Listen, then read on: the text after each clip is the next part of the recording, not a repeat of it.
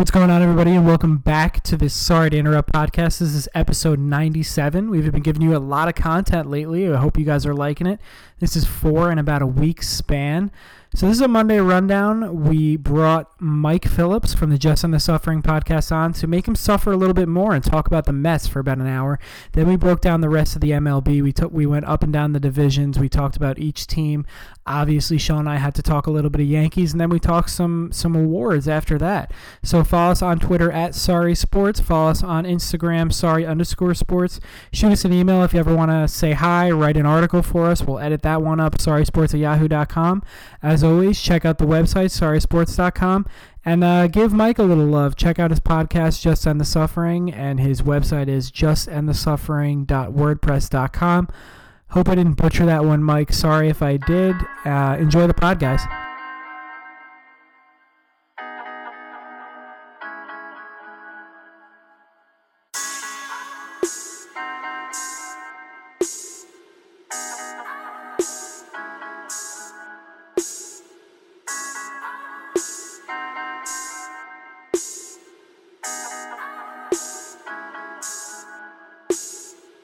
All right, everybody, welcome back to the Sorry to Interrupt podcast. We're back for a Monday rundown, heavy on baseball, and we are lucky enough to be joined by Mike Phillips of the Just End the Suffering podcast. You guys have seen him writing some tremendous articles for sorrysports.com. Great to have him. Mike, how are you, sir? I'm doing very well, Sean. How are you? Good. And Tom, what's up, my man? What's going on? It's great to have my fantasy baseball as well as football commissioner on. Honorable man, Mike Phillips. And he's been killing it on the website, sorrysports.com, with his articles. Anything from tennis to football to... What else did you write about? Hockey, I think. Been up there. Hockey, and then we got a Nets article written by you that we're going to be running shortly after this podcast. So be sure to check out the website at sorrysports.com. And check him out as well, Just End the Suffering podcast. And what's your website? justendthesuffering.wordpress.com. And you guys have both been on this podcast before. Yes, sir. Yes, sir, we have. So why don't we jump right in? I think we should do it. Let's talk about the B team. Let's talk about the minor league team that plays in Queens, huh? Let's do it. Mike, you're you have the floor, my friend. Yeah, you've got a lot fan, got a lot to say. We have you on to talk about this topic, and the floor is yours, my good man. Where to begin with this team, man? I'm just telling you, this is just a disaster again, because this team they have you all hyped up. They think, okay, here we go. We're going all in with this Cano Diaz trade. We signed Jake in the big extension. Here we go. And then here we are, middle of June. They're 300, 500, heading out on what's going to be a disastrous road trip. And before you know it, the season's going to be over. Wow, you sound excited. I'm thrilled right now. So why don't we jump into the preseason here? They get a new general manager, Brodie Van Wagenen. Hell of a name, I have to say that. It is first. A great name. Yeah. He right after that he re-ups Jacob deGrom. A year and a half early. Sean went on your podcast, Just End the Suffering, and actually said he hated that deal. I'm in agreement there. How do you feel? You know what? That deal needed to be made, because for what he is to this franchise, the deal had to get done. And the good teams do not let their good players go, and Jake is their best player, so Jake needs to be re-upped. So I have no problem with that signing. Sean? Well, again, as I mentioned on your pod, Mike, I didn't have a problem with them keeping him. I think that was obvious and had to be done. My argument and my question was why now? You have him under control for next year too. If you can do it after this year. We've already seen him have a couple of health scares this year. And although he's pitching not quite as well as he did last year, albeit that was a historic year, he's having a great season. But it didn't have to be done, and it seemed like it was simply just done because of the outrage of the fan base, more so than actually from a smart baseball decision. You never know when a bad injury is going to come, and why would you attach that kind of load of a contract when you didn't have to at that point? That was really all I was saying. Okay, well, my counter to that is that the Mets for a while have made it to this point where they want to make sure that they become a destination for players now. But under Brodie Van Wagenen, their idea is that, we want to be player friendly. That's why Pete Alonso got called up and didn't sit down in the minor leagues for 2.5 weeks for a Super 2. Jake DeGrom earned an extension. The players in that clubhouse clearly felt that Jake deserved an extension. And you heard that before camp. Noah Syndergaard came out and said, you know what? Jacob DeGrom needs to get paid. And if they did not do it, they're going to lose the room. So they signed him to a fair deal. He has a chance to get out of that deal after the 5th year. And the Mets have themselves a pitcher in his prime from 30-35 with very light mileage on his arm, might I add, because unlike your Chris Sales, unlike your Madison Bumgarners, he does not have a ton of innings on that arm. So I feel like he's going to be a huge threat for them to be a big-time factor over the next few years. I agree with everything you said, aside from the fact that you want to be a destination and this, that, and the third. Good teams don't let players and fans make their decisions, period. That's all I have to say. And this was one for the fans. I think the Cespedes deal was one for the fans as well. I thought it was a great trade that they made he pretty much propelled them to a World Series back in 2016. But they made that deal for the fans when they re-upped him. And now look he's playing in holes in his ranch and he's breaking both his ankles or whatever the hell happened to him. Yeah, just to echo Tom's point, Mike, and again, I hope you don't feel like we're piling up. It was more just, I think all of us are in complete agreement that it is essential to prove to fans, to your own players, to players from other organizations who could view you as a destination that you take care of your players. Again, the timing to me, it didn't make any sense. It didn't have to be done yet. And I think the fact, to build off of what Tom was saying is, good and stable organizations don't let their players make their decisions for their front office. I mean, we've seen it across town a lot. I mean, the Yankees have made some very unpopular decisions, even just this year. They sent Clint Frazier. Literally, just yesterday, they sent down a guy to bring in a new import who hasn't done anything for the team, and you don't hear anything about it. Brett Gardner's going to lose playing time, and I'm sure there's people in that clubhouse that aren't happy about that, but they get the job done, and there's a culture there that it's not run by the players in that clubhouse. It's run by the people who are in charge of baseball ops. And I think that's a perception. You talk about Met fans, or you talk about the Mets being a team that's reactionary and kind of struggling a lot. Like you said, we've seen this story over and over again. And, you see kind of why. Because these kind of things happen in good, stable organizations. I don't feel like they do. What do you have to say to that? Well, I have to say that of the moves they made, that one I think almost any reasonable baseball executive would have signed that contract. The other move that Brody made, the Cano Diaz trade, that one almost nobody would have made. So that's the one I have more of an issue with. All right, so why don't we talk about the Cano Diaz deal? Sean and I both agree that DeGrom should be locked up. He's probably a top 3 pitcher in baseball. Just bad timing in both of our opinions. But let's talk about the Cano Diaz deal. How do you feel about that one? Clearly you don't like it. No, I didn't like it at the time for the sole fact that the Mets basically, these kinds of deals, you have these money dump trades like the Seattle has been doing, where they've just been dumping contracts left and right, and they wanted to get out of Robinson Cano's $240 million the rest of it, which I think was $120 over 5. The Mets said, okay, we'll take that money, but we want Edwin Diaz, which last year he saved 57 games. Their bullpen's a huge problem, and I can understand why the 24-year-old closer in his prime. The issue I have is that for most teams, they say, okay, we will take the money off your hands, but you have to give us the good closer as the sweetener to take that deal, like the Nets did in the Lakers. They took on Timothy Mozgov's contract to get D'Angelo Russell. But the Mets said, okay, we'll do that. We'll take on a lot of this money, but you have to take 2 of our bad contracts, and we'll give you 3 prospects, including one very good one who's gotten comparisons to Mike Trout. That is not a good use of your assets right there. And that kid, Jared Kelenic, I guarantee he's going to be a star in this league. The Mets gave him up for a closer on a team that's not ready to win. I'm sorry. I'm sorry for you as a Mets fan. I don't have anything to say. I mean, I liked the deal at the beginning just because Diaz was a hot name, and I don't follow the Mets as deeply, but looking deeper into it, them just giving the Mariners, prospects, just when they're the ones who want to dump a huge salary in an aging player, and Robinson Cano, who's spent his fair share of time on the DL over the past few years, I think that's a bad deal as well. Well, Mike, what I'll say is, and I was a defendant of the trade when it happened. Tom and I were talking about it. I was happy about it too. I was a proponent of it from the Met side. And the reason being is you look at the year Edwin Diaz had last year, it seemed like his trajectory was up. 24 years old, electric stuff, had a lot of success last year. And the Mets do believe that they were going to contend. They believed if they fixed their bullpen, which gave away almost every single lead Jacob deGrom gave them last year, along with the other starters, that was a bridge that they were going to be able to fix that by bringing in a top-tier closer early, not even in his prime yet.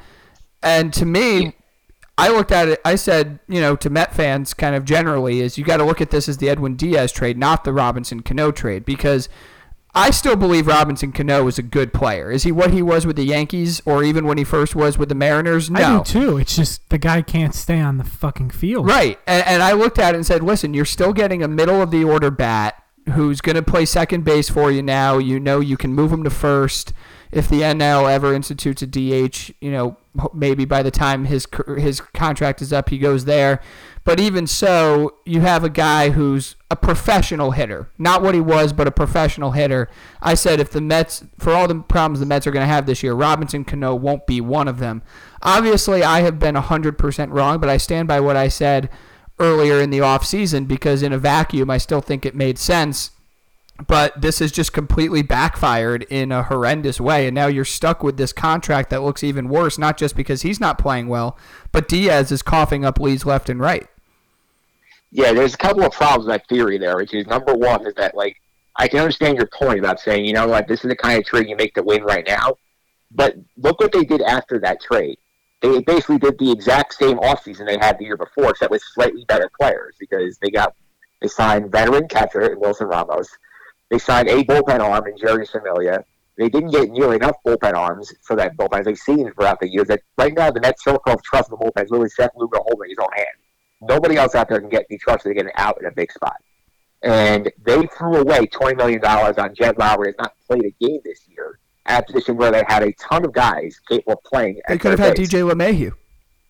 They could have had DJ LeMahieu. They could have had Adam Ottavino as well, instead of throwing money on an extra utility infield they don't need. And this is the problem, is that the Mets never go all the way in. They give you the illusion that, if you look hard enough, if this goes right and this goes right and this goes right, you can win this year. And that happened in 2015 when everything went right. Then they won big deadline move and they got to the World Series. But most of the time it goes wrong, and you're sitting here in the middle of June and the season almost over. That's a huge problem. Well, let me ask you a quick question, because it sounds like we're talking about two different things. Do we think that their philosophy is wrong as far as looking, because at least from the outside looking in, I look at that team, the fundamental makeup of that team, and I don't think it's bad. I think they have the starting pitching to give you a chance to win almost every day. You add in a couple of bats. It seems like to me that their idea of becoming, and the NL East is certainly not a powerhouse. I think to me what's the problem is their talent evaluating. It's not necessarily their philosophical idea of, hey, we can contend this year. It's we brought in the wrong guys. Am I wrong to say that? Or that's definitely what do you take part from of that? the problem there. I think the talent evaluation is definitely part of the problem there because they cannot identify a good reliever to save their lives. That's also part of the issue. But if you look at how they constructed this roster, that this is still a bad defensive team. And for a team that's built on its pitching, you cannot be giving away outs in the field every chance you get. Look at the game tonight. Pete Alonso boots a ground ball in the first inning. You get up a run. You have bad defense on the middle. Ahmed Rosario has been a disaster at shortstop. The outfield defense has not been good. J.D. Davis, while he hits, is a disaster because they have to routinely throw him and Don Smith out on the left because they need the bats. And the problem is that, they were too confident going into the year with no depth behind their starting five. In games not started by guys in rotation, they haven't won a single one. And now Noah Syndergaard's out for a while, so good luck filling in for him. And the bullpen, again, too many guys on this team just cannot get outs. They just will refuse to go get quality arms in that bullpen in the offseason. It's come back to bite them in the butt. Yeah, I completely agree with you. I just think that the Mets are always dipping their toe in the water instead of jumping in. And exactly. They've been a bad team for a while. They have the prospects to go out and get somebody, yet they give them away to the Mariners in this stupid deal that it seems like they gave up way too much when you really start to look deeper into it. And I just think their decision-making is bad. And again, they're always dipping their toe in the water. They're half pregnant because they don't want to spend any money.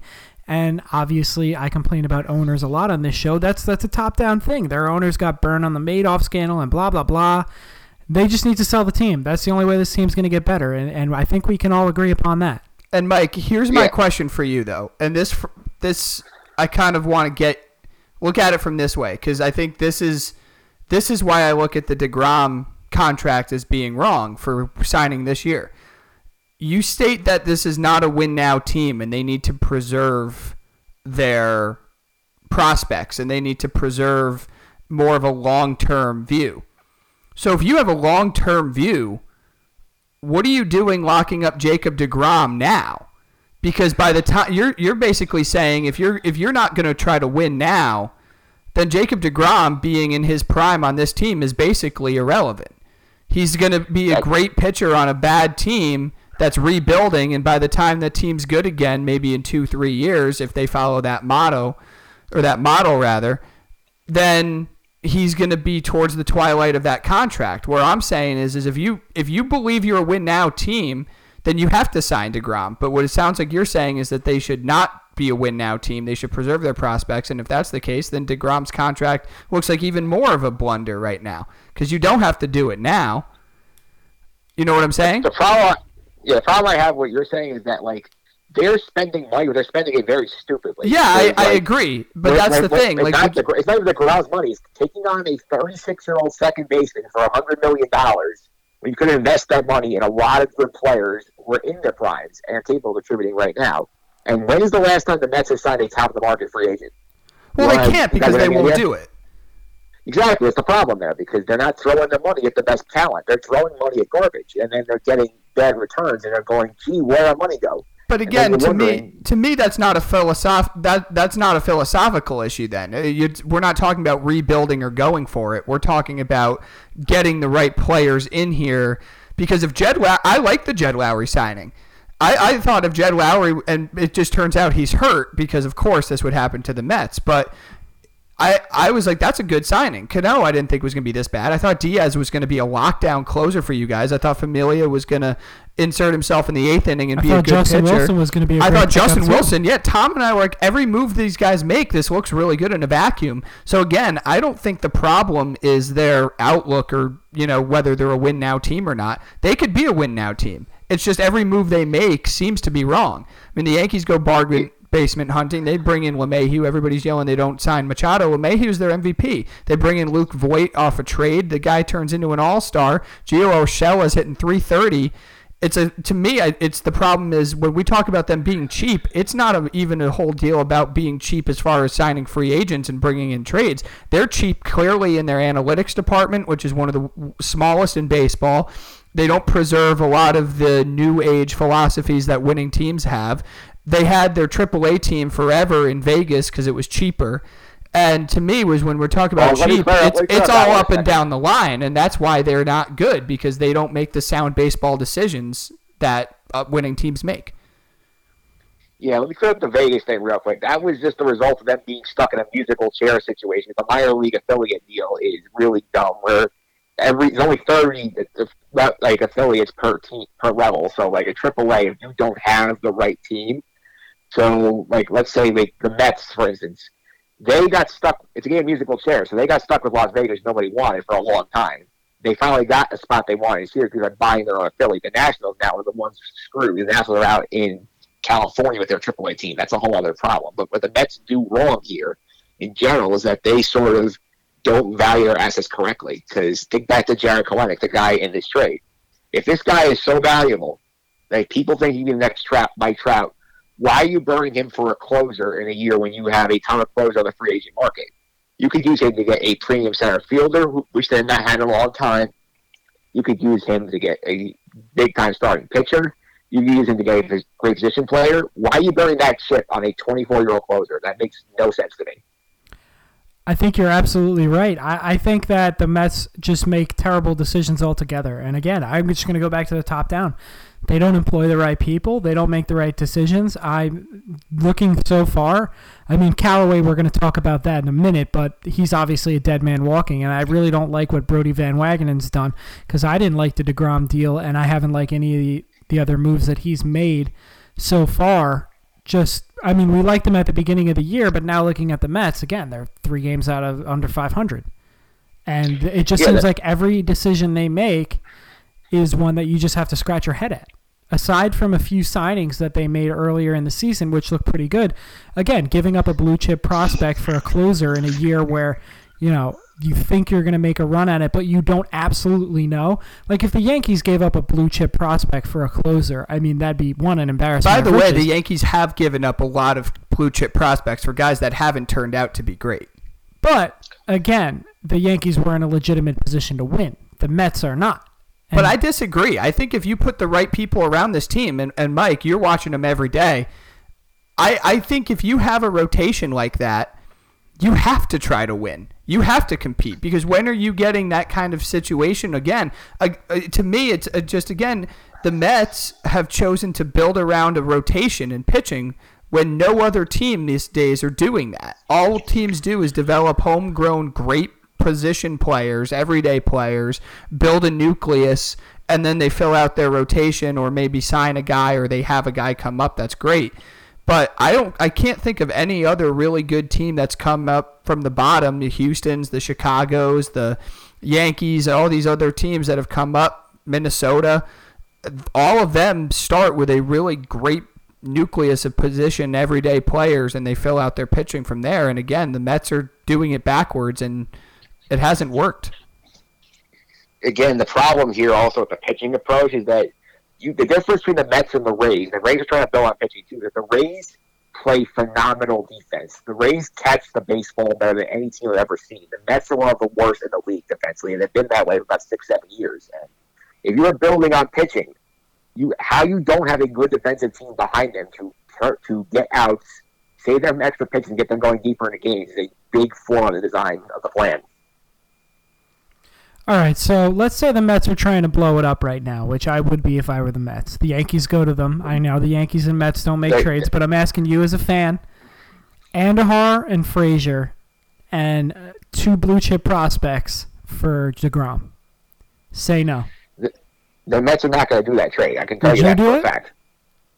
For DeGrom, I would not do it because DeGrom is my one dependable guy. What?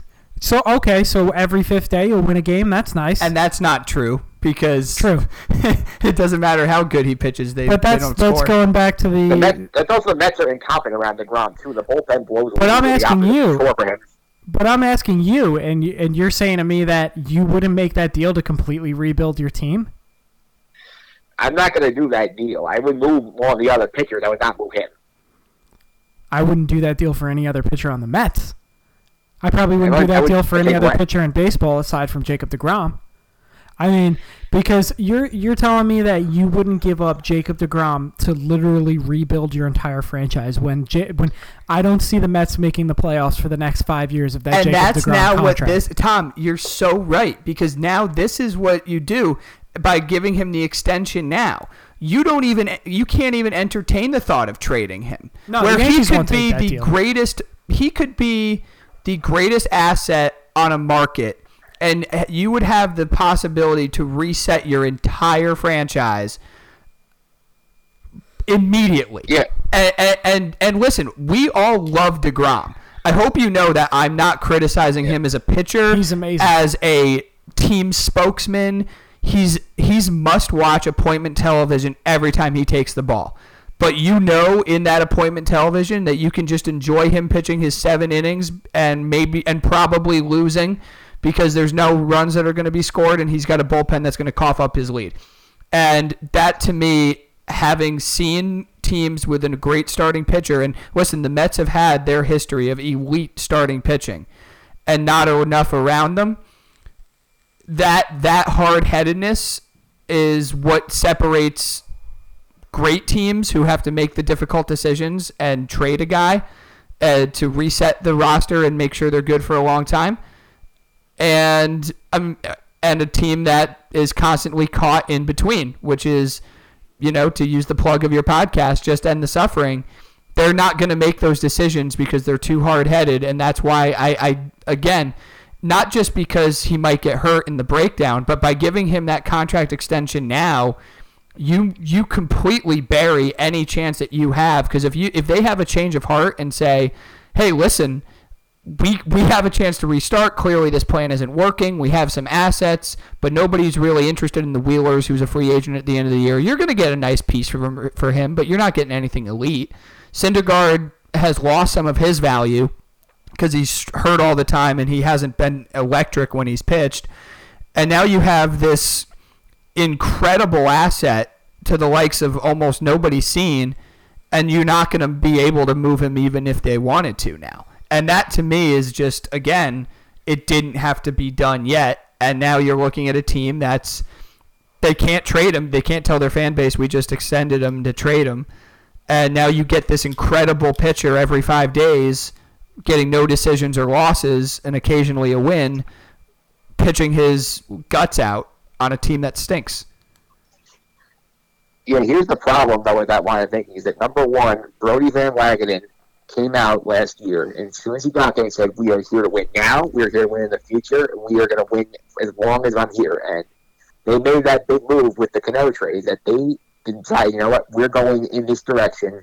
We don't want to sell. We don't want to give the illusion of going through a rebuild again. Like remember, back in 2011, when they started the last rebuild, they never called it a rebuild. They just called it Moneyball with money, which was a load of bull, to be honest with you. And the sign that this team just doesn't get it. You know, which free agent last year, I'll ask both of you, who would have been the perfect fit for that franchise? I don't know. I would say DJ LeMahieu would be pretty good. Are you talking about like a top tier free agent, or are you talking about just the top of the market guys? Machado? Ding ding ding. This team needed a third baseman and he's an elite fielder. He puts the ball in play, and they need a guy in the middle of that lineup to be the anchor. They could have gotten him, but no, they had to go pick up $100 million of Robinson Cano. They were never going to pay him. They were never going to pay him $300 million for 10 years. Yeah, but this is the flawed thing that they have. They'd rather give a 36-year-old second baseman $100 million than pay a 20. Because he was attached to the closer that they thought was going to be able to preserve leads finally for an elite pitching staff. I have to agree with Phillips. I mean, you're giving $100 million to a 36-year-old. You might as well sink your money into a 20-whatever-year-old. No, I agree, but that deal was not made explicitly for Cano. That was, really want Edwin Diaz, and we're going to have to take Cano. I understand that, but this goes back to Mike's point of let's just dip our toe in the water instead of jump in. And that's the Mets' entire problem, is that they want to get, because they think their fans are stupid, and they want to give them the perception that they're winning, but never go all in. And that's why they made that deal, as opposed to going all in, balls to the wall for Machado, who it's not like Machado re-signed with the Dodgers. It's not like he signed with the Yankees. He signed with the San Diego Padres. No. Whoever gave him that deal, he was going to take it. No, I totally agree with you guys on that. But again, we're having a different argument here.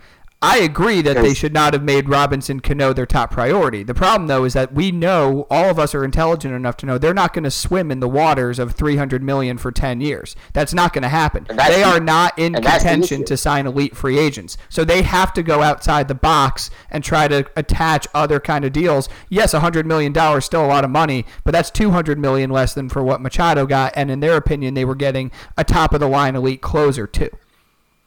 Now, that's the problem with what they're thinking there. Why on earth should they not be in on some of those guys? They're on top of the market. They play in New York City. They have a television network that prints money like nobody's business. They have a stadium that's beautiful. They charge plenty for tickets. Why can't they be in the market for these big time guys? Why are they selling for the B free agents? If I knew the answer, I'd be running the Mets, my friend. I mean, that's the frustration. That's the problem, and that's what you are as a Mets fan. It sucks. Trust me. I'm a Knicks fan. Yeah. I know. But that's the thing. They don't have... They're half pregnant with everything, and you're going to be dealing with this until they sell the team. They're cheap in all aspects of the team. And you're right, Mike and Tom. They have they should, the emphasis on the word should, have all the resources that the Yankees do. They have their own TV network. They play in a great stadium. They play in New York City. They have the luxuries of being a top-tier team. But ever since Carlos Beltran, they haven't, and I guess maybe Jason Bay, like they have not gone out and even entertained the thought of signing a top tier free agent. So if they have to go out and make moves like, that contract negotiation with Cespedes, giving him the 3 years, because they didn't want to give him a long-term deal because, that just wasn't going to be something they wanted to do or could even afford. They can't afford it. So for whatever reason, in my opinion, the Met fans need to sit back and say, this is the reality we're in. So we have to accept the fact that we can make other trades. The problem is that they're not savvy enough or intelligent enough in the front office to make the proper moves. If you just change DJ LeMahieu with Jed Lowry, you're probably leading the East right now. If you just change Adam Ottavino and Jairus Familia, you're already you're probably leading the East right now. But again, they don't swim in the waters with the teams that are offering those guys the kind of deals that they're getting. And that's just the reality, whether it's right or wrong. Obviously it's wrong. That's just how it works. Yeah, it is how it works with them. And the thing that frustrates you, after a Met fan, is that they had a guy in their interview process for the GMs who, his name was Hein Bloom. He is one of the execs of the Tampa Bay Rays, who win on a shoestring budget. Would that not be the guy you would want to go after if you're trying to say, we can't compete on a payroll level with the Yankees? Let's build a smarter way. But no, we had to go get the flashy guy and get Brody Van Wagenen, who is friends with Jeff Wilpon, by the way, which is the only reason why he was in the mix for that job, because Jeff asked him to interview for it. And he sold Jeff our vision. And Jeff said, you know what, I can work with him. We can sell this idea that we're going to go all in and do one big flashy move and have our usual offseason. And that's exactly what the Mets did instead of going after the right candidate. Yeah, I completely agree with you. They should either stop dipping their toe in the water and either go balls to the wall and spend money, which they're never going to do, or go all in on the money ball aspect and try and win cheap like the Tampa Bay Rays seem to do every, 4 years? Like the Oakland Athletics seem to do every 4 years as well. And honestly, that's nothing to be ashamed of as a Mets fan. I would own that if I was a Mets fan. It's better than sucking every year and being caught in the middle and finishing third in the NL East every year. Or fourth most of the time. Yeah, and again, like you look at the Rays, they don't have much money, but they're always ahead of the curve. You've got Oakland, who you look at some of the guys that they import, a guy like a Chris Davis, Khris, and then, Stephen Piscotty. I mean, these are not household names when they're acquiring them, but their philosophy works. These players fit well with what they're trying to do. Tampa Bay makes a deal, possibly the steal of, we'll see how it all plays out, but this could be the steal of the last 5-6 years of acquiring Austin Meadows and Tyler Glasnow for a completely done Chris Archer. Yep. I mean, that's a team that just gets it. And the reason they're always good is you're right, they build around their young pitching, but they also bring in incredible young everyday position players. They have a Willy Adames. I mean, they stole Tony Pham from the Cardinals. Literally stole him. Yeah, and that's what makes that's the thing. Like, why can't the Mets even do that? If you just suck it up and acknowledge that they're not going to spend the money, Tampa Bay's not spending the money, Oakland's not spending the money, even other teams. Look at what Minnesota's done. They have the best record in baseball. They bring in a Nelson Cruz.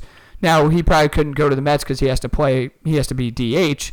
But they bring in a Jonathan Scope, who was basically done after last year, who didn't even make the Brewers postseason roster. But they look at him and say, here's an all-star 2 years removed from Baltimore, and we're going to bring him in, and we think he's going to be good. And they have the best record in baseball. And the Mets just seem like they're always missing out on these kind of guys. Isn't that weird? Where is the scouting department? Where is the analytics department? Where is the new age baseball? Because it seems like everybody that they bring in is wrong, and I don't think that's a coincidence. That's incompetence. Well, to be fair to Brody this year, at least, they did invest more in the analytics and the scouting after he came, and you've seen some of the guys that they got on the scrap heap have been pretty good for them.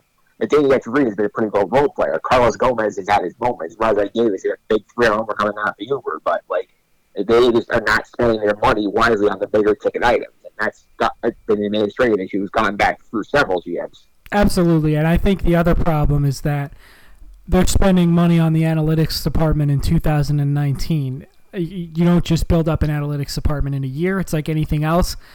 If they are committed to analytics and playing new age baseball and possibly doing the Moneyball thing, which I don't even know if they're committed to doing the Moneyball thing, but aside from that, the analytics, that's not going to be established for the Mets deeply for another 4 years. I mean, the Yankees and the Athletics, I mean, you're looking back in the early 2000s for the Athletics. Everybody else caught up around 2010, 2011, and if the Mets are doing it in 2019, I mean, everything this team does is wrong. They wait till 2019 to start really looking into analytics. And again, you just got to hope for the selling of the team. It's just like the Knicks. You just got to hope that they sell the team. Or maybe the president will make them an ambassador of Zimbabwe or something, because that's what got Woody Johnson and the Jets out of the front office. And I don't really like his son, but he's not as bad as Woody, so I'll take him. Yeah, here's the thing, though, with that. I think it's interesting. It's like, I heard this theory on WFAN with Nevin Roberts. He made an interesting point. Can you imagine how much easier our lives would be if the Knicks and the Mets swapped owners? Well, why would you think that? Well, number one, James Dolan loves to spend his money, so if James Dolan ran the Mets, he would not have this problem of not spending enough cash on players. Like, Dave McCown and Bryce Harper would both be Mets. And the Wilpons, like, if they own the Knicks, like, they would not be going bananas for every mediocre small forward in the league like Dolan likes to do. So they would be more frugal with the financial. Knicks have the cap to actually do the things. That's true. It's salary capped league, so you wouldn't really have to worry about them spending money. I like what you're saying. My only question is how much does James Dolan like baseball? Because if he's making the decisions too, I would in baseball that he does in basketball, I would have some serious reservations. Bigger, more seats for his jazz band though at Citi Field. Keep that in mind. True. Keep that in mind. It's not in the city though. That is true. All right, so let's talk your manager here, Mickey Callaway. How do you feel about him? What's going on? I think he's a dead man walking. Boy. That guy is a dead man walking. Let's get one thing clear. I said this on my podcast today, and an episode I'm going to drop. They actually dropped today. This road trip that they're going on right now. Yeah, I gave myself my own plug. This road trip they're on right now to Atlanta, Chicago, and Philly. It's 11 games. Like, what part of this trip what part of this team's history says, you know what, they're going to do better than, say, 2-9 on this trip? And then when they come back home, Mickey's going to be out of a job. That's my prediction. I'm going to give you guys that prediction as well. So he's going to get fired over this road trip. That's what you think? If this team does what they've been doing, they're going to play 2-9 baseball, because these are three very good teams they're playing. And they're going in there tossing on two starting pitchers. Because Syndergaard's on the injured list. Jason Vargas might be heading there, too, depending on how this cramp situation ends up shaking up with him. So, and the bullpen can't hold a lead to save their lives. So you're asking the Rockies to win more than 3-4 games of this trip. If they have a disaster, they're going to be like 10 or 500. I don't think they have a choice at that point but to let him go.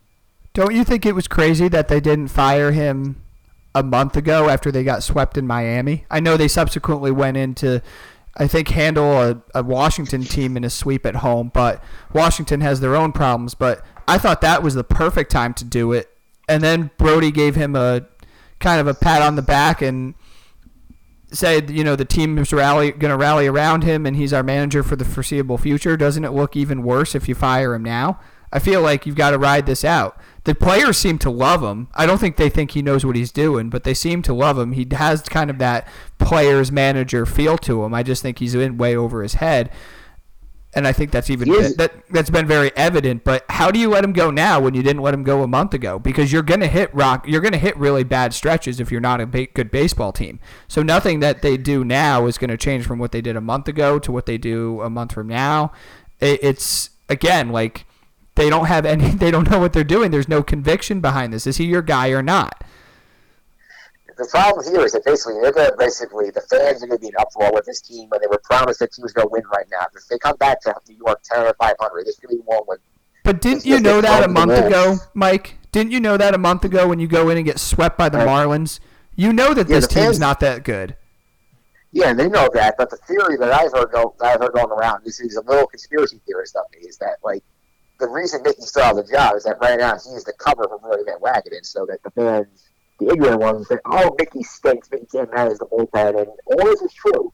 But as long as Mickey is here, there's not much heat being thrown at Brody for all his moves basically blowing up his face. So wouldn't it behoove them to keep him all year?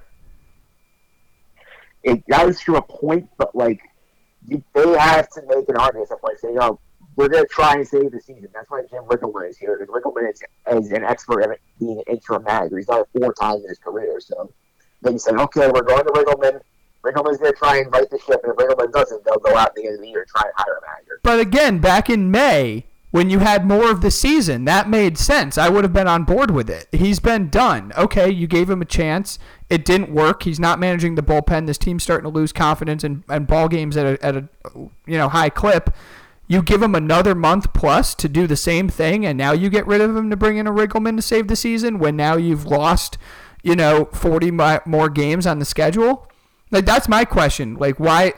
What difference does it make to do it now? You should have done it a while ago, and now the season's going to end, and if he is the fall guy for Van Wagenen, then just do it at the end of the year and say, hey, we gave it a shot. We wanted him to right the ship. It didn't work out. We have Riggleman still on staff. Maybe a Joe Girardi becomes available and wants to take the job. Again, this is just like, this doesn't happen with good teams. Yeah, the difference here, in my opinion, is that, like, unlike last year with the Mets, when Sandy Alderson was around, like, Sandy's a patient to a fault. Sandy is not willing to, like, just throw caution to the wind. Brody Atlanta has this idea of tinkering constantly. He wants to do something to shake up the Mets. Like, look at they picked up a guy off the Indians over the weekend, Brooks Pounder, who, yes, his career was not good, but he did something to try and shake up the mix here. This could be one where he says, you know what, I'm trying, guys. It's my first year on the job. I want to show you guys that I care. So I'm not going to let this go on any longer. Well, so you think that Callaway is going to be fired after this road trip if the Mets do what they think they're going to do, and then you said that there was going to be a shakeup. So if Van Wagenen's still trying to salvage the season, getting closer and closer to the July All-Star break, do you think the Mets are going to be buyers or sellers come the All-Star break, or neither? I don't know what they're going to do at the break because it's a hard sell for the fan base. And makes Van Wagenen look like an idiot. He's saying, you know what, I'm all in. We're going to win now. Remember, back in January, after they signed Jed Lowry, he goes to the press conference and says, come to us, we're the NLE's favorites. It's hard to do that, and then on July 31st, come out and say, Zach Wheeler's for sale, Todd Frazier for sale, Juan McGarrett's for sale. It's hard for them to do that. So I think they're either going to hold or they're going to do very modest buys if they're in the mix at that point, which I don't think they will be. So what it sounds like to me is that the fan base runs the team, that every decision that they make... Well, let me correct you on that one real quick. The fan base does not run the team. Ownership is terrified of what their fans think of them. And the fan base runs the team. No, the problem is the ownership is incompetent and is worried about perception, which is why the fan base owns the team. Because if the owners are afraid of what the fan base is going to say and they're going to react and hold back or do things or not do things because they're afraid of what the perception is, then we can get into technicalities all we want, but the fan base owns the team. Because decisions have to be made by ownership to say, listen, yes, our plan was to win this year. We believed we put a good enough product on the field to win this year. But you know what? We're not good enough. And we don't have enough, forever guys or prospects that we feel good about that are going to lead us to the next, run of sustained, possible division-winning titles. So whether you want to hear it or not, or you like it or not, I think Met fans would actually embrace it because it would break the status quo. Because if you're then doing, some modest buys, then now we're talking about what we just did on our last topic. They're not going all in. They're not going to absorb salaries. They're not going to go out and get the best pitchers or the best position players available. They're going to hold on to the guys that the fans like because of public perception. So they're going to try to trade an asset like a Todd Frazier and a Juan Lagares. You're going to get a bag of baseballs for Todd Frazier, and you're probably getting not much more than that for Juan Lagares, who's a nice fourth outfielder probably on a championship team. And there's a lot of fourth outfielders hanging around there on the waiver wire. So if you're not going to trade Wheeler, if you're not going to entertain DeGrom or Syndergaard, and I don't think you can entertain DeGrom now. So if you entertain Syndergaard, if you're not going to do any of that, who are you going to trade? Jeurys Familia? Nobody wants him. So you're stuck in purgatory again. You have to eventually make decisions. And I hate talking about the Yankees and the Mets like, yes, we're the Yankee fans. But in 2016, that team was expected to win. They brought back A-Rod and Teixeira. They had McCann and Beltran. They made some moves, bringing in a Starlin Castro, and expected to be contenders. They weren't very good or anything more than 500, and I think they understood that the product was getting stale. And as a Yankee fan who knew nothing but winning, I was also getting kind of tired of seeing the old, and Tom, I think you're an echo too, right? Absolutely. Like, we were kind of getting tired of just seeing the same old, they're going to make an Alfonso Soriano trade to make something a little bit better out of a bad situation, or an Ichiro at the end of his career, or who did play well for them. But you know what I'm getting at. Like, moves that aren't really great, but they have to be done because you can't tell your fan base you're throwing in the towel. They traded Aroldis Chapman. They traded Andrew Miller when they didn't have to. They trade Beltran. And out of nowhere, the next year they're in Game 7 of the ALCS. And that's what winning teams do. They take those chances. They let their young guys evolve. They bring in prospects who either blossom into really good players, or you use them as trade collateral to go get other savvy players. If the Mets' plan is to be maybe very casual buyers or stand pat because the ownership is afraid of what the fan base is doing or going to react to and criticize them for, then you are going to be seeing this forever. Yeah, and that's a terrifying process because I also don't trust them to sell properly either, because the last 2 years when they've actually sold pieces, the priority is not big getting back the best players. It's basically been dumping salary, which is ridiculous if you're a New York team, because remember, the Yankees and Mets almost had a Jay Bruce trade a couple of years ago, and Mets refused to do it because they wanted the Yankees to take on all the money, which they wouldn't do. And they sent us to Cleveland instead for a 30th round pick who's currently in a AA affiliate right now. Yeah, and again, that's the public they're worried about what their fan base is going to say. They're under the assumption that, oh my God, we traded a good player to the Yankees and we're helping the Yankees, and oh my God, how can Met fans who have the inferiority complex handle seeing Jay Bruce? I'm sorry, Jay Bruce is not a forever Met. Lucas Duda is not a forever Met. He's a nice player. So you're not going to make the better move simply because you can't help the Yankees get their, backup first baseman or a fill-in outfielder. Like, that's what losing teams do. So, yeah, I hate to say it, man, but regardless of how you want to look at it, the fan base owns this team. Because if they really trusted themselves and made the right moves and said, we don't give a shit what our fan base says, this is our move, we have conviction in it, and this is going to help us even if it helps the Yankees in the short term, then those are the chances you have to take. If you're tied to how your public perception is, then you're not going anywhere. No successful team does. And as you see, that's done a lot with the New York Jets and the New York Knicks. They're very, very self-conscious about how they're being viewed and how they're being talked about and how they're being covered. Yeah, as far as this is concerned, my big issue, and that's obviously made a good point about this, but with the Mets here, my issue with the selling is that the money thing terrifies me, because remember last year when they traded Jerry Samoa, they made the Oakland A's take all of his money, which was about $3 million left on his contract. I'm sorry, but the Moneyball team should not be taking on all of your money when you play in New York City.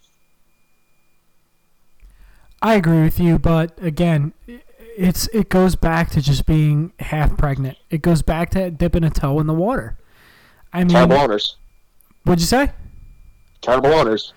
Yeah, it's just it all goes back to that, and we could talk till we're blue in the face. This pod could go on for 4 hours. I could be falling asleep, and it all comes down to this team is half pregnant. Your owners are terrible, and the fact that they just want to give off a perception that they're attempting to win, and it just I hate talking about it. I feel like I'm in purgatory, and I'm not even a Mets fan because this. Yeah, welcome to my world.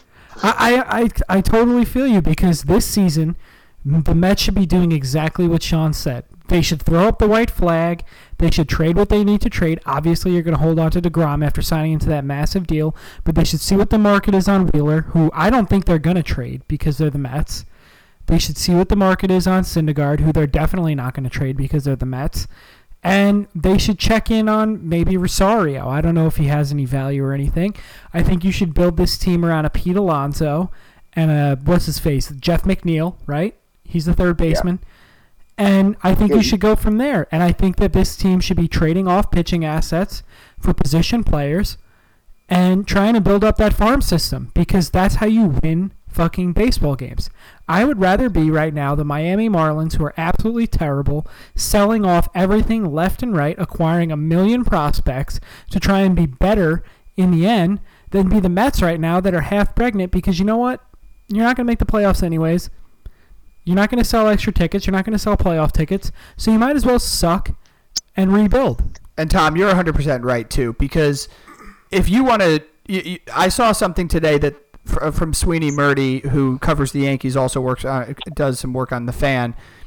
He said that the Yankees love Wheeler. Now, I don't know if I love Wheeler, but apparently the Yankees do. And the next line was, I'm a huge fan of Wheeler. It doesn't matter because it won't happen because the Mets won't trade with the Yankees. I know. And I'm just like, it hurt me because I'm like, wow, if there's a player, like, you have to cross them off because, like, they won't do it more so than, like, the Yankees wouldn't do it. It's like, I don't want to part with a Clint Frazier or Miguel Andujar, but if it gets me the pitcher that I think is going to put us over the top, and then you get your third baseman of the future or a left fielder of the future that's actually going to play and be productive, absolutely. You do that deal if you're a good franchise. I've already announced on this pod that Frazier is my guy for this season, but I will drive to the Bronx right now or wherever they live, pick them both up, and drive them to Queens and pick up Jacob deGrom on the way back. Yeah, and even if it's not DeGrom, like a Wheeler, like it doesn't even matter who the player is.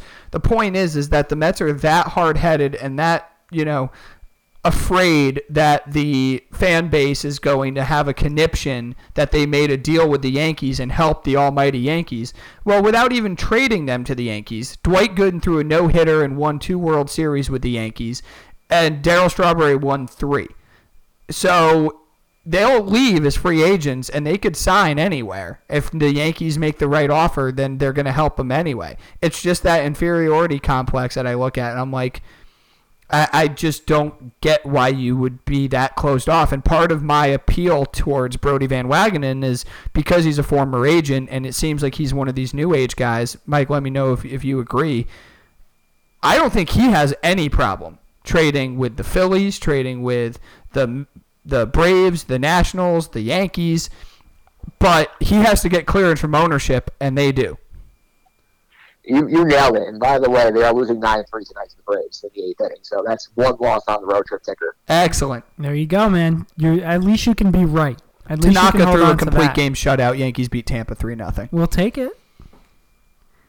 But at least she'll be right in the end, and the Mets will go 2-9 on this 11-game road trip, and they'll probably fire him. So at least you could say historically you were right. I'll give you that to hold on to. Yeah, it does give some small comfort.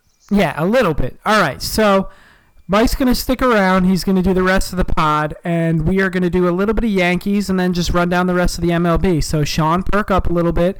Mike, I don't even know how you're talking after that because that was depressing, and I'm not even a Mets fan, to be honest with you. Well, that's the life of the podcaster. Sometimes you've got to get used to talking about stuff even if it's not the most exciting thing in the world. He does it for the people. Yeah, it's not that it wasn't exciting. It's just as a fan of that team, when I get talking about the Knicks, I just want to jump out the window. But I root for the unholy trinity here. I got the Knicks, the Nets, and the Jets, so it's not fun. No, that's brutal. I'm happy to have the Yankees tucked in there because I am a Jets fan.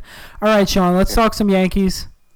So the Yankees just beat up on the Rays. Didn't really beat up on them, but Tanaka gave us a complete game shutout, 3-0. They split with the White Sox. They sent Frazier down. You already cried about it last night for about 45 minutes. So sorry about that. I don't know. We don't have to hear any more about that fanboyness. Has Frazier played his last game as a Yankee? You never say never because if Stanton doesn't come back, if Stanton gets hurt again, or if Judge doesn't make a full recovery, or Hicks, who's injury like a bull in a china shop, he gets hurt.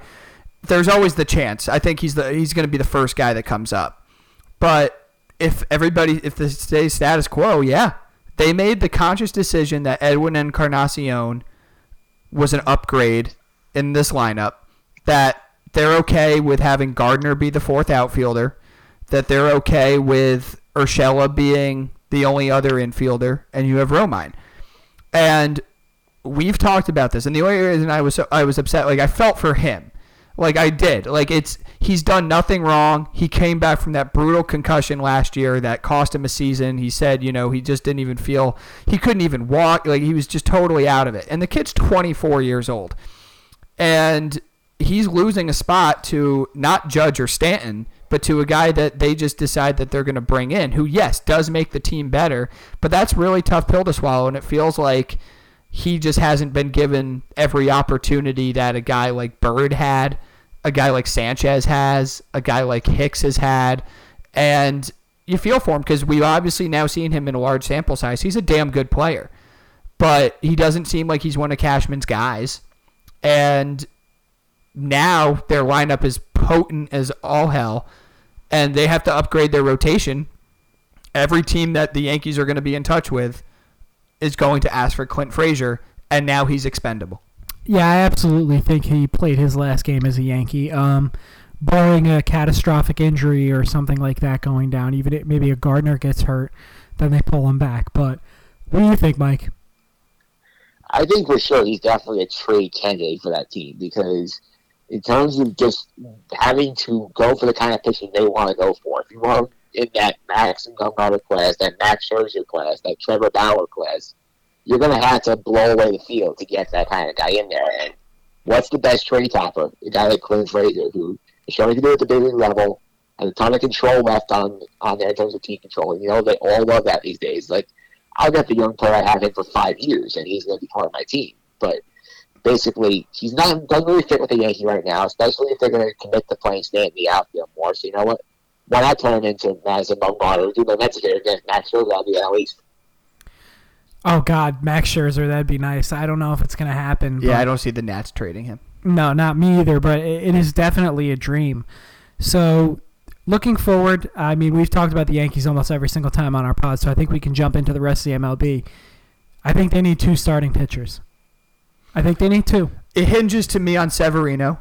If I'm Cashman and we're going all in on 2019, I can't hinge it on a guy who's been out who was bad in the second half of last season going into the playoffs, and who has been out the entirety of this season. I can't hinge it on that. You have to go out and get 2 starters. I would tend. And I can't fucking believe that they didn't sign Dallas Keuchel. The Good Vibes store is so fucking close to being over in my eyes. I am so upset between that and the AD trade and the Knicks not getting the first pick, and they're not going to get KD. I know it's not going to happen, and he's going to go to the Nets, and this Good Vibes store was all for naught. All right, well, there's a lot there. But, yeah, I think this really is the Just End the Suffering pod crossover, I'm isn't suffering it? right now. It's interesting because I think even just one top-tier pitcher puts them over the edge, because let's just say you don't get Severino back. In the worst-case scenario, he doesn't come back. But you are getting a Jordan Montgomery. You are getting a Jonathan Loaizaga back. You have Domingo Germán, who's going to be coming back soon. Clearly, a guy like a Nestor Cortez has been quite good. Once they're in the postseason, they have their starting rotation taken care of with Tanaka, with Paxton if he's healthy, Happ, and then if you have Severino back, or you go get, a top front of the line guy. I'm not really worried about getting 2. I'm worried more about getting one really good one. And the other thing we've seen now, the Yankees are deploying DJ LeMahieu as their everyday third baseman. And Gio Urshela is hitting .330. And he's now going to probably play 2 or 3 times a week. Miguel Andujar is expendable now. So he's another top-tier trade chip. Probably should have won Rookie of the Year last year, just given the whole body of work.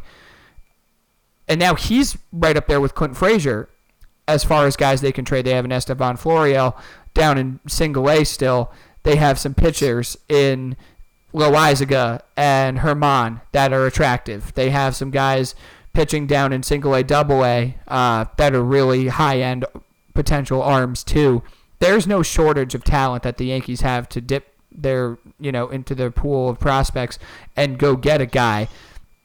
I don't want to see them go in and get like somebody who's, Mike Minor, is he that much better than somebody else that they could just bring in and pitch every fifth day? He's pretty good this year. He's a very nice pitcher. He is. But if I'm giving something up, now is the time to go big or go home. So what are you setting the bar at? Stroman is the bottom? I would take a gamble at Stroman. I would. And even though it sucks to trade within the division, you're getting a guy under team control. It seems like he's a big game pitcher. Again, this could be Sonny Gray 2.0, but it could also be the guy that he's going to go in and pitch you a really good start every game. And going forward, I don't think he's Sonny Gray 2.0 because he has a lot more playoff experience than Sonny Gray, and he was filthy in the playoffs. Gray had 2013. Yeah, Stroman had 2015 and some of 16. And you also, not that it matters. He hasn't been great the last 2 years, by the way. He's been injured a lot. Right. This is my guy. This is my favorite player in baseball. No, I love Stroman. That's not the problem. I'm going to defend him. I'm going to defend him to the death. But he also has the USA Baseball performance. If we want to go back to that, where he won the MVP in the most recent one. He was filthy. So I just think he's a much better pitcher than Sonny Gray at this point. Well, at this point, yes. Stuff-wise, at the point in which the Yankees acquired Gray, we were quite happy about that. I was excited, but again, we never really saw, aside from I think one playoff game, Sonny Gray really do it. This guy's got a little bit more of a body of work. What do you think, Mike? Who should the Yankees go out and get? Now, Max Scherzer, I know you're going to say that, maybe, but that's kind of a pipe dream. I think we would all take Max Scherzer in a heartbeat, but who do you think is a little more realistic? Would you like to see Stroman? I think the best fit for them is Bumgarner by far because he's a pending free agent.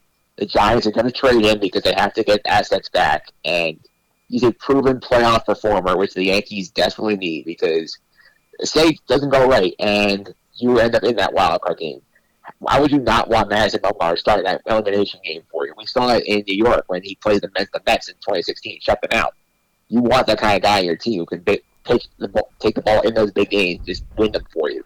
And you need that top tier guy like have an impact like Verlander had the Astros a few years ago. And I don't think that Stroman is in that category. I'm sorry, Tom.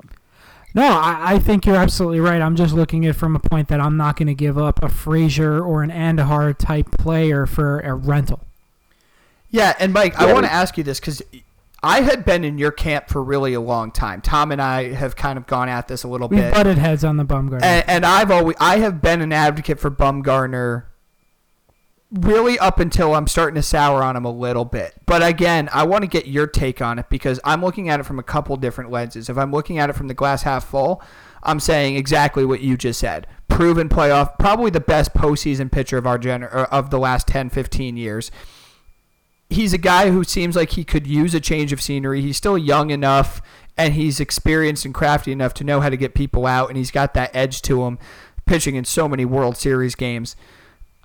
He could have the Verlander effect where he gets plugged into a pennant race and he just takes off.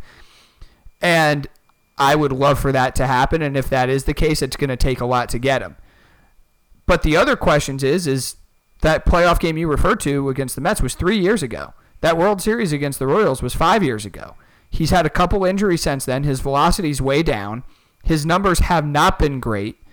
And he's also, like Tom said, a rental, where if it doesn't work out, I don't think he's the kind of guy the Yankees are going to re-sign. And now you've just gave up a couple blue-chip prospects.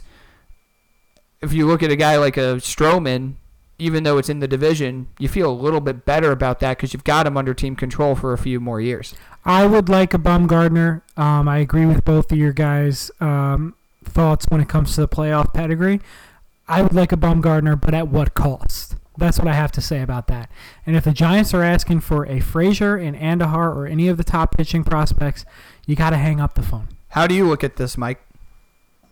I think you're measuring your team on championships, and I think Bumgarner is the best chance you have to get a championship. And the Yankees don't care about that because they will go get what they need to get. And I think at this point, you've tried the Sonny Gray route before. You've tried the B-plus pitcher before, and it hasn't worked for them at the deadline. So go get the A guy. I'm not saying trade everybody for him. I'm saying that, like, if they want Cliff Frazier, I'd send him out there. I think you're right if we're looking back at the Yankees in 2005, or previous to that, where they'll go out and get any guy. But I don't think the 2019 Yankees are going to spend too much on a Madison Bumgarner because, I mean, this team wants to be a dynasty, and this is a lot smarter and more savvy of a baseball team. And I just don't think that they are going to throw the prospects to the wind for a Madison Bumgarner. The playoff resume is there. But you know what? Again, the Royals World Series against the Mets was in 16? And the one after that was in 20 what? Well, the Giants World Series that he was the hero one was 14, and then that one-game playoff against the Mets was 2 years later. Yeah, so I just think that the Yankees, listen, they could trade for him, and I will be happy about it depending on the deal. Again, at what cost do I have to pay for Madison Bumgarner? Frazier's off the table for me. Andujar's off the table for me. I would trade a Herman. I would trade a Domingo. Yeah, that deal's probably not getting done. No, not just him. I would trade a Florial. I would trade a Herman and probably throw in if somebody will take Chance Adams off my hands. Well, I think that's the thing is you're talking about a guy who's an interesting case because even if he's not throwing the ball great, it's his name and his history that's going to propel a team to pay the price. You know, last year the Yankees acquired 2 rentals at the deadline, starting pitchers. They acquired Jay Happ for your former guy, Brandon Drury, who had lost his job. And I got to stop making guys my guys because they don't seem to work out too well. They're not working out. Him and Frazier. And then a Billy McKinney, who was lost in the outfield shuffle. And then they traded a Tyler Austin for a Lance Lynn. But neither of those guys, although I still really like Happ, and I loved Happ last year and ended up going 8-0 down the stretch for the Yankees. I still like Happ. Those aren't Madison Bumgarners. So the Giants, they're going to have somebody. I look at a team like the Brewers who are going to watch Atlanta. What's that? He said watch Atlanta. Watch it. Yeah, Atlanta too. I mean, they got Keuchel clearly. They've got Tehran. They've got Newcomb. They could go all in too, and clearly they have the prospect plethora of talent to go get him. But again, it's probably not going to come down to what he's currently pitching at that's going to justify a trade package. They're going to say, listen, we're trading you the best postseason pitcher of the last 10, 15 years. And our money is on him still being really good. So if you're not giving us one of your top-tier position players on a team that has basically nothing, and then also throwing in 2 other pitchers to replace him that we feel really good about, then you're not getting this done. And I agree with you, Tom. I'd like him at my price, but I don't think that that's how reality works. And a team like Atlanta or Milwaukee is going to swoop right in and take that. Unless you're the Los Angeles Lakers and you literally give up everything for the next decade, that's not how reality works. And the Yankees are not going to do that. They're not that desperate. You mean pulling to Brooklyn? What did you say? You mean pulling to Brooklyn? What about Brooklyn? How the Nets give up everything for the KG trade way back in the day. Don't remind Sean of that now. I don't want him to start crying on the pod. He's already emotional over Frazier. But, yeah, it could be Brooklyn, too, in that sense. I like the Yankees more for Stroman at this point because Bumgarner has not looked good, and I don't think they're going to give up too much. And I think the controllability of Stroman and the fact that you're going to have to give up a Frazier, and you're probably going to have to give up 2 pitching prospects. But I feel a lot better about that for a Stroman, a younger pitcher with less miles on his arm, than I do for a Bumgarner. Also, the fact that Bumgarner could walk away, or the Yankees could wash their hands of him in a year. Right, and that seems to be, to Tom's point, the kind of, aside from Happ and Lynn last year, who were both guys that they really just needed to get through that stretch that they really started to not play great baseball and anchor a rotation that was falling apart. Their MO has really been, both on the trade front in the offseason and in July, is go get the guy that has team control that we think we can work with. That's That's what the 2019 Yankees have been doing. That's what this new Brian Cashman and his group of analytics guys have been doing. It's really a tough decision because if you punt on Bumgarner and he goes on one of these runs with an Atlanta or a Milwaukee, you're going to be kicking yourself for not going out and taking that chance on a guy whose resume says he would do that. But then, of course, too, is if you do get him and it doesn't work out and you didn't go get Stroman and either he stays in Toronto and finishes up a really strong campaign or somebody else goes and gets him who misses out on Bumgarner and he does what my last example says, well, now it's like you're damned if you do, damned if you don't. It's tough. I think it really, the reason I said it hinges on Severino is I think that he's going to dictate what level of pitcher they go get. If they think they just need another steady arm who's going to give them some length and a good quality start every 5 days, Mike Minor, then they're going to look in the Mike Minors or they're going to look in those kind of guys. They're not going to even try to sniff around at one of the top tier pitchers.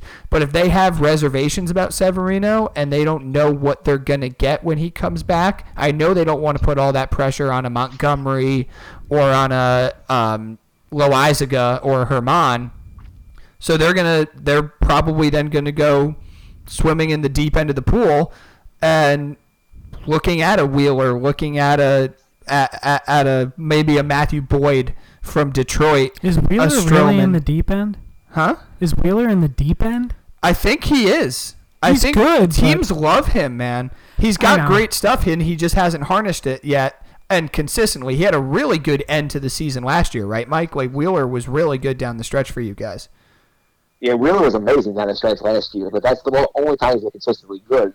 I see a lot of Phil Hughes in him, like a guy who could be so good, but then he has that game like he did against the Yankees last week when he's given a 4-1 lead, and he just completely implodes. That's the thing is like I didn't get that point because like. Let's be honest, we was a free agent this year. Like, I wanted no part of re-signing him because I'm not giving that man $100 million because I'd be terrified of what I get back. Yeah, I agree with you. He's very hit or miss. He's just one of those pitchers that you're not trying to give $100 million to. Whatever happened to Michael Fulmer? Did he die? Is he okay? Tommy John. Ah, okay. All right. And he was a guy that I did not want any part of. Oh, I wanted him so badly. Tom wanted him. I said, nope, this is nasty. He was my just for the reference. I said he was Sonny Gray 2.0. I said, here's a guy that had one really good year, and he's not pitching great right now. He doesn't have enough of a tenure or experience for me to say, yep, I have to go get him. And Tom was like, no, this guy's legit. And he blew his arm out. I mean, whatever. Yeah. So I think after that, those are the gambles, though, you take with those younger, high-end guys. I mean, we saw Pineda didn't work out. Yep. There's a lot of those cases. Yeah, absolutely. And Stroman could be one of those, too. But I think he's a little more proven than the rest of those guys. He's got a few more years under his belt.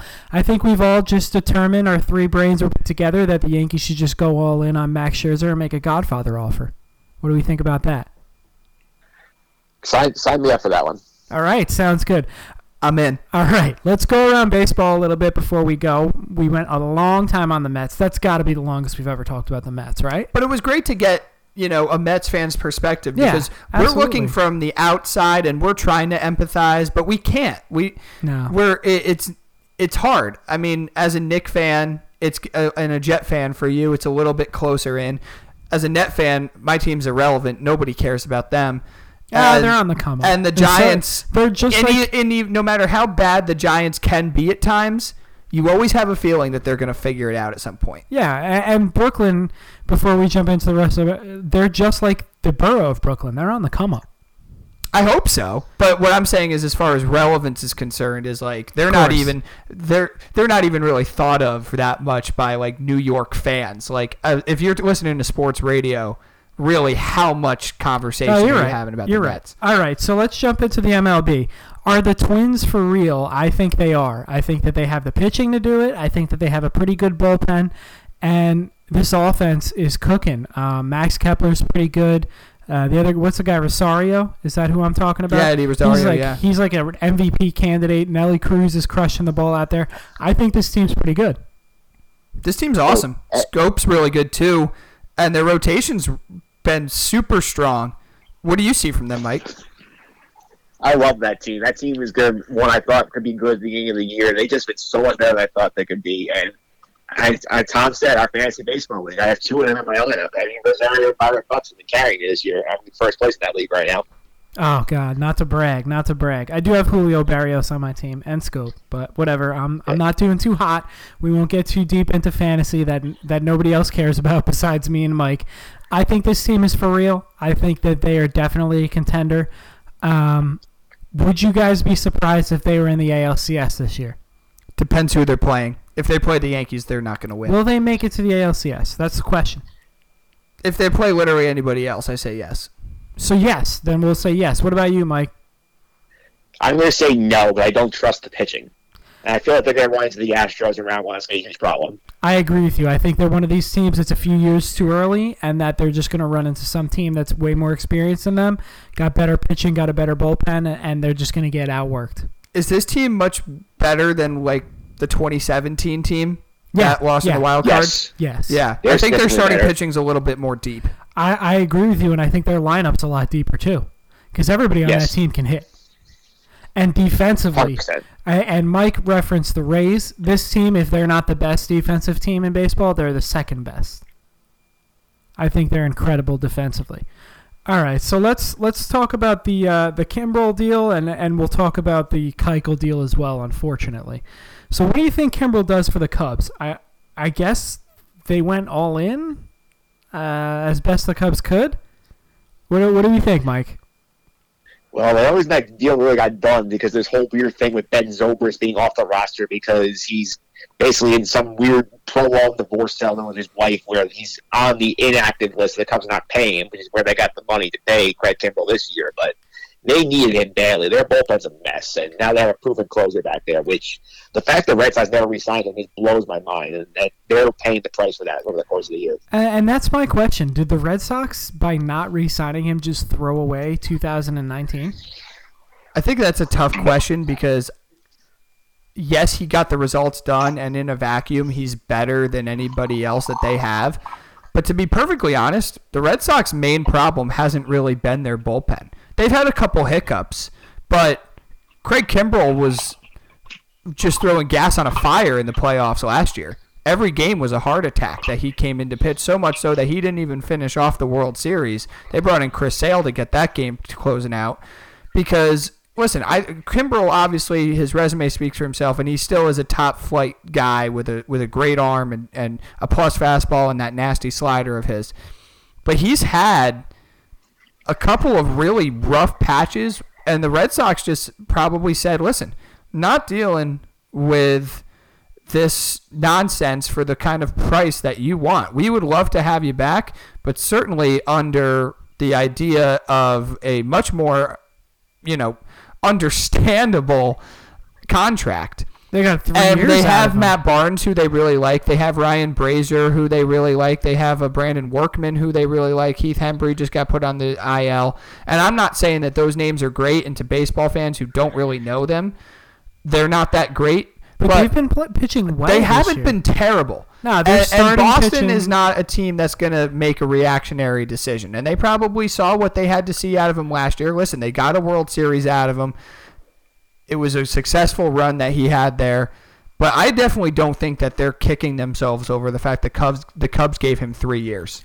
Yeah, 1 year, blank check, I think they would have done it. But the fact that he got 3 years, I don't think the Red Sox or any other team in baseball, for that matter, were going that high. To be honest, I think the Cubs overpaid for him. But they had to have him. Their bullpen stinks. And they believe that they're good enough to go all the way. I was surprised the Nationals didn't go for him.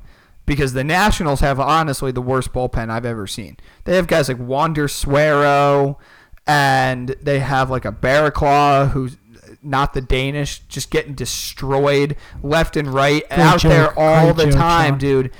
Every single game, coughing up Scherzer leads left and right. I don't get it why they didn't go get him, but I think the Cubs knew they had to have him, and if they had that loophole with the Zobrist situation, they had to go make sure they got him. What do you see from that, Mike? Yeah, as far as the Nationals not getting this, the Nationals are like really right up against the luxury tax, and the ownership does not want to go over, which is why Craig Kimbrel not go there. But I think just in terms of the fit, I think it's a perfect fit for them because they need a closer. He's going to be up here soon. Might be up for time to see the Mets on the weekend the way they're going. But I think he'll be a good fit for them as they try and take out the Brewers in the Central. The Brewers have been pretty good. All right, so let's move on to the other big free agent signing that happened midseason, and that's Dallas Keuchel.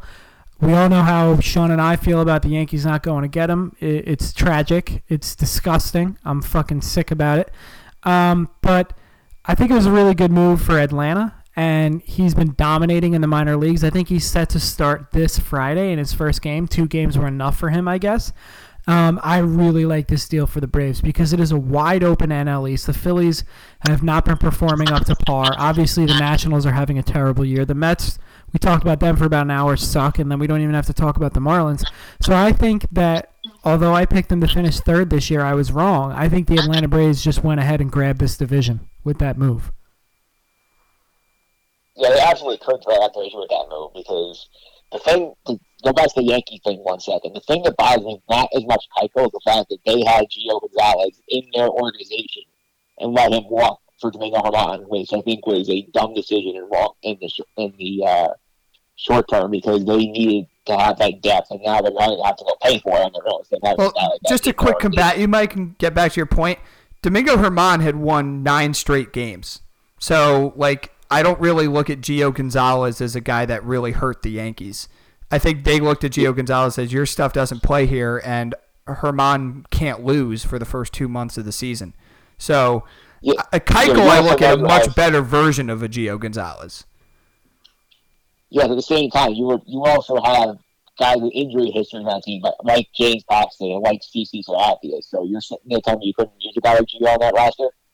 No, what I'm just saying, though, is that they look at – I trust the antithesis of what the Mets do. I trust the Yankees, and they looked at Gio Gonzalez and said, listen, is he any better than Nestor Cortez Jr. or Chance Adams or Domingo Germán or us having to use an opener and just play with depth? Because their strength is their bullpen. They don't need a guy. Gio Gonzalez is not a guy that gives you a lot of depth. He's 100 pitches in 4 innings. The Yankees have plenty of those guys.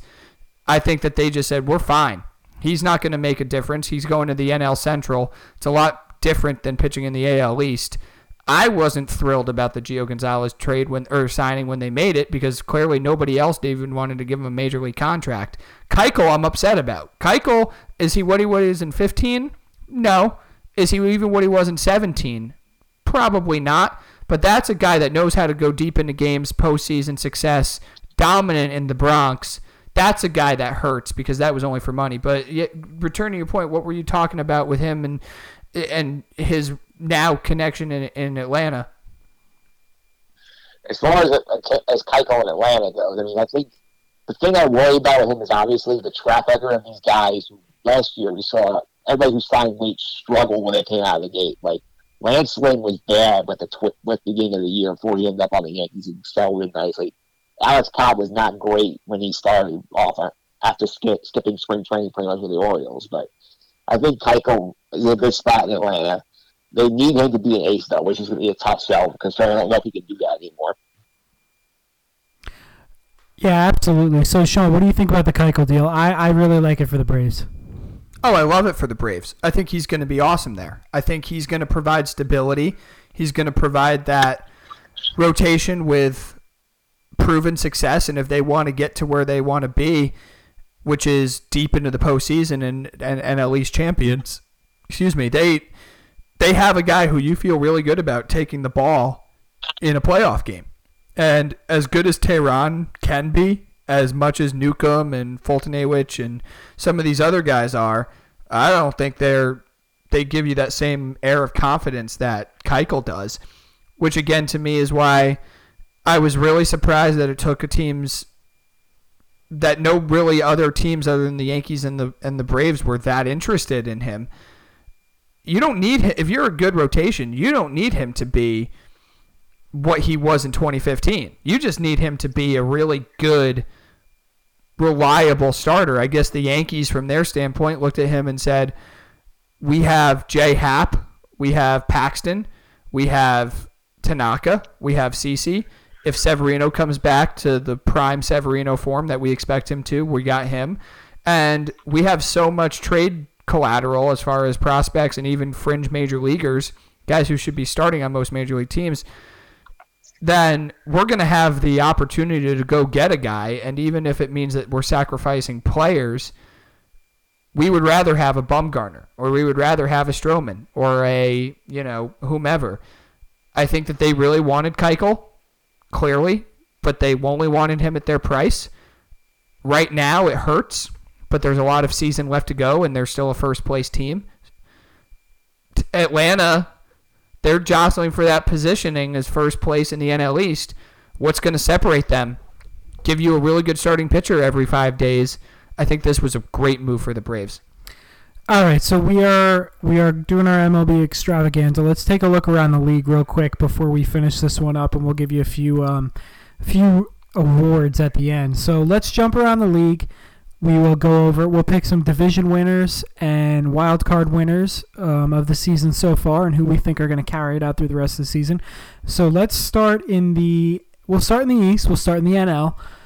In the NL East, the Atlanta Braves are leading it right now. I feel that the Atlanta Braves, I just said it, are going to run away with this division. How do you feel, Mike? Atlanta, by the way, winning 12-3 tonight. I think they take the East. I think the team is just poised to run away with it. They're red hot right now.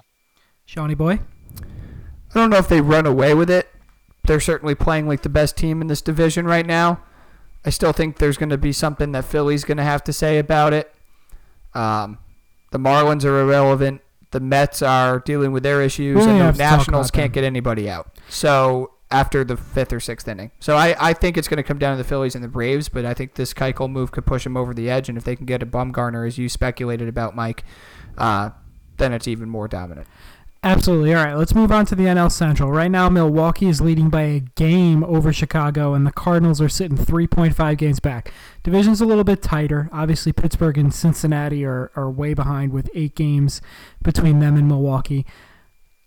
Honestly, I think that Milwaukee, unless they get a Bumgarner or a top-end pitcher, is going to slow down, and I think the St. Louis Cardinals are going to have a really, really big second half.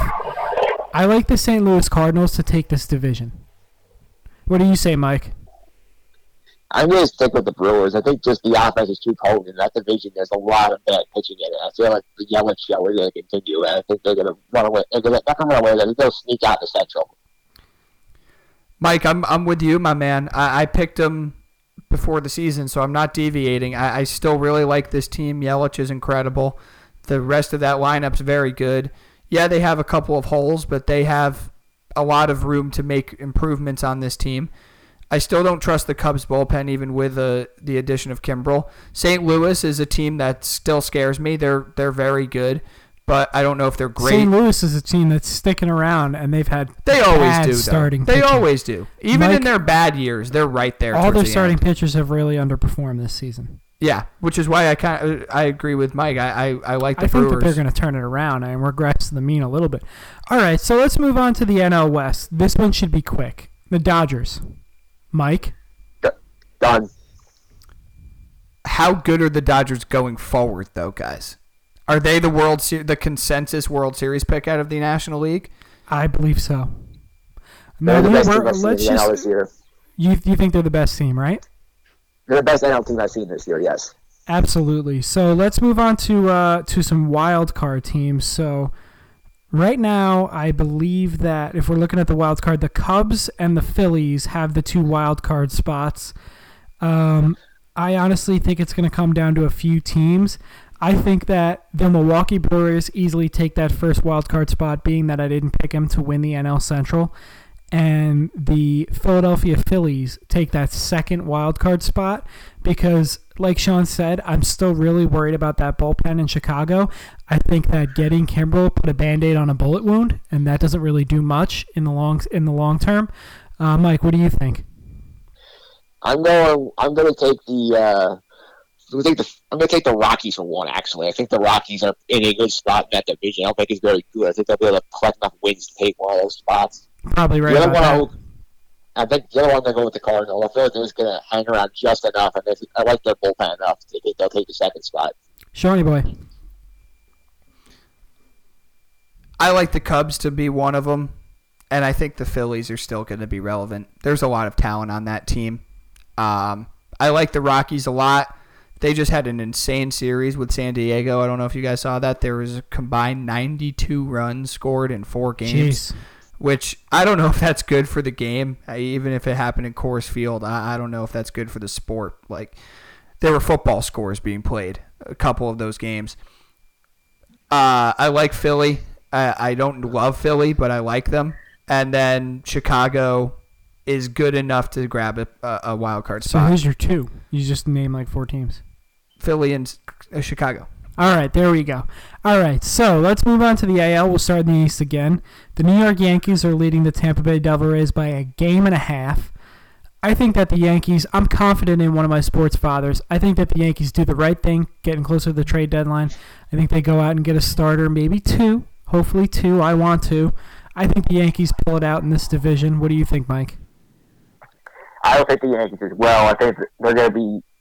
If it was the Red Sox, a different issue. But they're far enough ahead of them. They won't be worried about it. They will make a move to get a guy like a Bumgarner, and probably enough to get them out of the race. All right, Sean. Yeah, I like the feel about this Yankee team. All right, moving on to the AL Central. The Minnesota Twins are blowing everybody else out of the water. Give me the Twins. Same. Same. All right, so let's move out into the AL West. Houston is dominating that one as well. They are up 9.5 games on the Texas Rangers, who are somehow in the wild card race. I think that goes to show how terrible the bottom/middle of the American League is this year. Not too many teams are competing. Give me the Houston Astros out there in the West. What do you think, Mike? Lock it up, Astros. Yep. All right, so let's look at the wild card race. It just baffles my mind right now looking at this, how many games back these teams are in their division, and you have Tampa Bay, Texas, and Boston being the top 3, and the Indians are only a half game back. Can you believe this shit? I am going to take Tampa Bay easily because they are the best team out of any of these teams that are not leading the division. And then, I don't know, just throw a dart at the board for the second team. Give me Boston because they won the World Series last year, and I think that they can figure out a way to turn it around. What do you think, Mike? I will take Tampa Bay as well. I like them as a wild card team. They're probably the best of that bunch. But the second one, this is a team that I was high on in the preseason. I took them as an over in my baseball over-under bets with our friend Phil Florida. The Texas Rangers, I think they're going to get that second wild card, take advantage of the very, very weak AL West and get more wins than the Red Sox to sneak in that second spot. I like what you're doing. You're going with weak divisions on teams that can beat up in that second wild card spot with the Rockies and the Texas Rangers. I should have done that, but I didn't. So, Sean, what do you think? Mike, I love that Texas pick. I don't think of them that way, but they really have been. They've been on a little bit of a run. They're potent offense, and their pitching, especially if they keep Mike Minor, could keep them in there. But I'm going to go with Tampa Bay being my first team for all the reasons you guys articulated. And I'm actually going to go with the Cleveland Indians. Basically, everything that could go wrong for them has so far. Bauer has not been great. Kluber's been hurt, and before that, he wasn't great. Carrasco's possibly done forever with some kind of really weird health injury or health issue. But I still think there's too much talent on this team. And I think that they're going to go out and make a move. I think guys who have been expected to play better should play better. And as you said, for all their problems, they're a half a game out of that second wild card. I like them. And they've been there, done that, and I think they have one of the best managers in baseball in Terry Francona. So give me Tampa Bay and give me Cleveland. All right, so before we wrap things up, because we're about an hour and a half into this MLB check-in extravaganza, let's go over some, I guess, almost mid-season awards here. So let's start off with the MVP. In the NL, give me Cody Bellinger.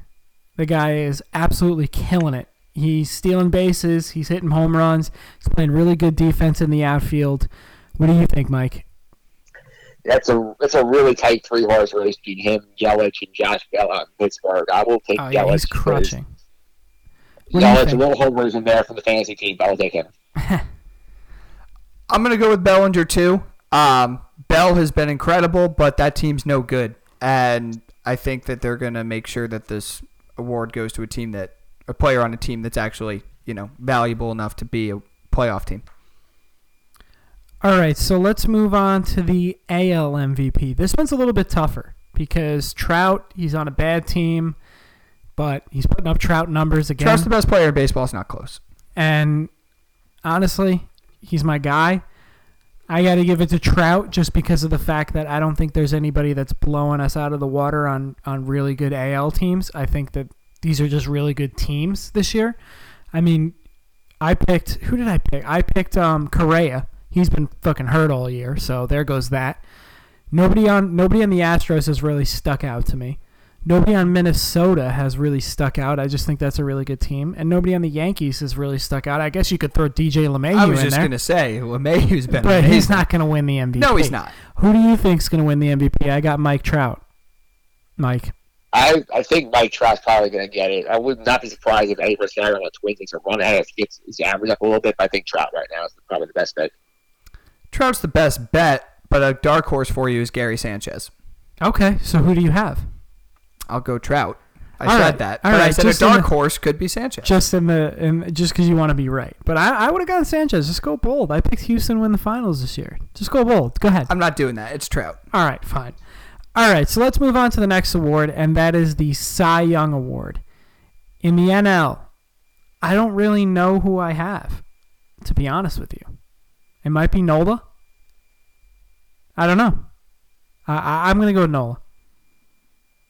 Mike, what do you think? I think you got to go up to Hyun-Jin Ryu with the Dodgers. He's been phenomenal this season. He has been nasty. I'm so glad you said that. That was my guy too, Mike. Ryu has been he's been the best pitcher that the Dodgers have this year. He's great. All right, so let's look at the other side. And now I'm going to say this, and usually the Cy Young Award goes to the best pitcher, not to a playoff team kind of thing, like last year DeGrom won. Give me Lucas Giolito. I think that he's going to win the Cy Young Award this year for Chicago. Who do you think, Mike? Another sleeper, I think, has not got enough hype, but he's pitched extremely well with his new team, Charlie Morton, down in Tampa. Okay, I like that. What do you think, Sean? Yeah, this is tough in the AL. This is really tough in the AL. I'm probably going to have to go with Blake Snell again. I think Blake Snell is having another really fantastic year, and if Tampa makes the playoffs, I think he could win it again. All right, so let's just talk about the Rookie of the Year before we get going, because we are about an hour and 35 minutes in. We'll start off with the NL.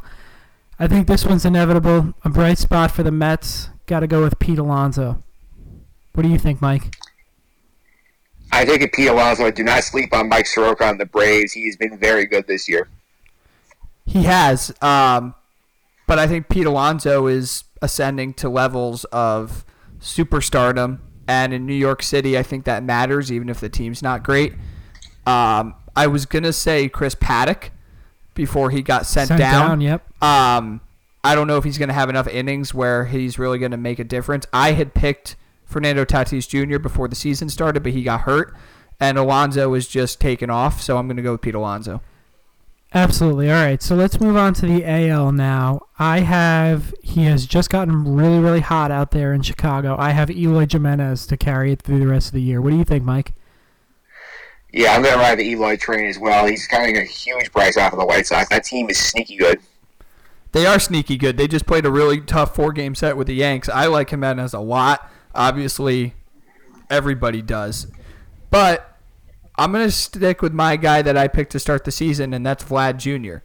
He's not started off phenomenal, and he's had a little bit of an injury, but I think that there's so much hype around him that if he just takes off and Jimenez slows down a little bit, I think people will give it to him. I think another name on that Toronto team to look at is Gavin Biggio. He's played really, really well.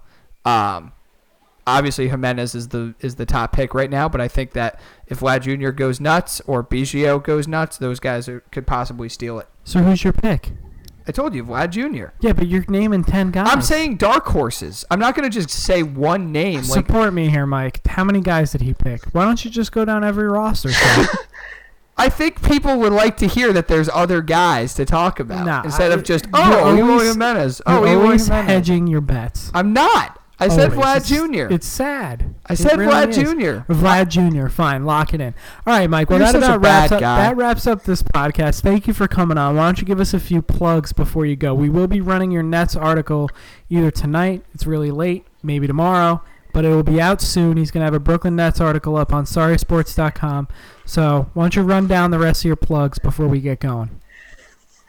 All right, well, you guys like what you heard from me today. You can check out my podcast, Just End the Suffering. You can search for it on iTunes, Google Play, TuneIn, Stitcher, all those app platforms. You can find it there. This week's episode just dropped today. I spoke to Patrick Schmidt from College Hoops Center fan side. We previewed the NBA draft. I was talking a little hockey. Broke down the St. Louis Blues winning the Cup. Talk about the Mets some on here. Obviously, you heard plenty of me talk about the Mets here, but I had some more thoughts there. And a little NBA Finals recap this week. So that's all out there if you want to check that out. All right, man. Sounds good. And your website is justendthesuffering.wordpress.com, right? Yep, that's correct. You can also follow me on Twitter at mphillips331. That's MPHILLIPS 331. Absolutely, and thank you for coming on, my friend. It's been long overdue. I'm glad. I hope you're okay after talking about the Mets for about 50 minutes. That's a long time to talk about it without getting sad, but I hope Sean and I kind of talked you off the ledge. I don't know if we did, but thank you for coming on. At least it was a good therapy session, right, Mike? Yeah, it is very therapeutic. Good.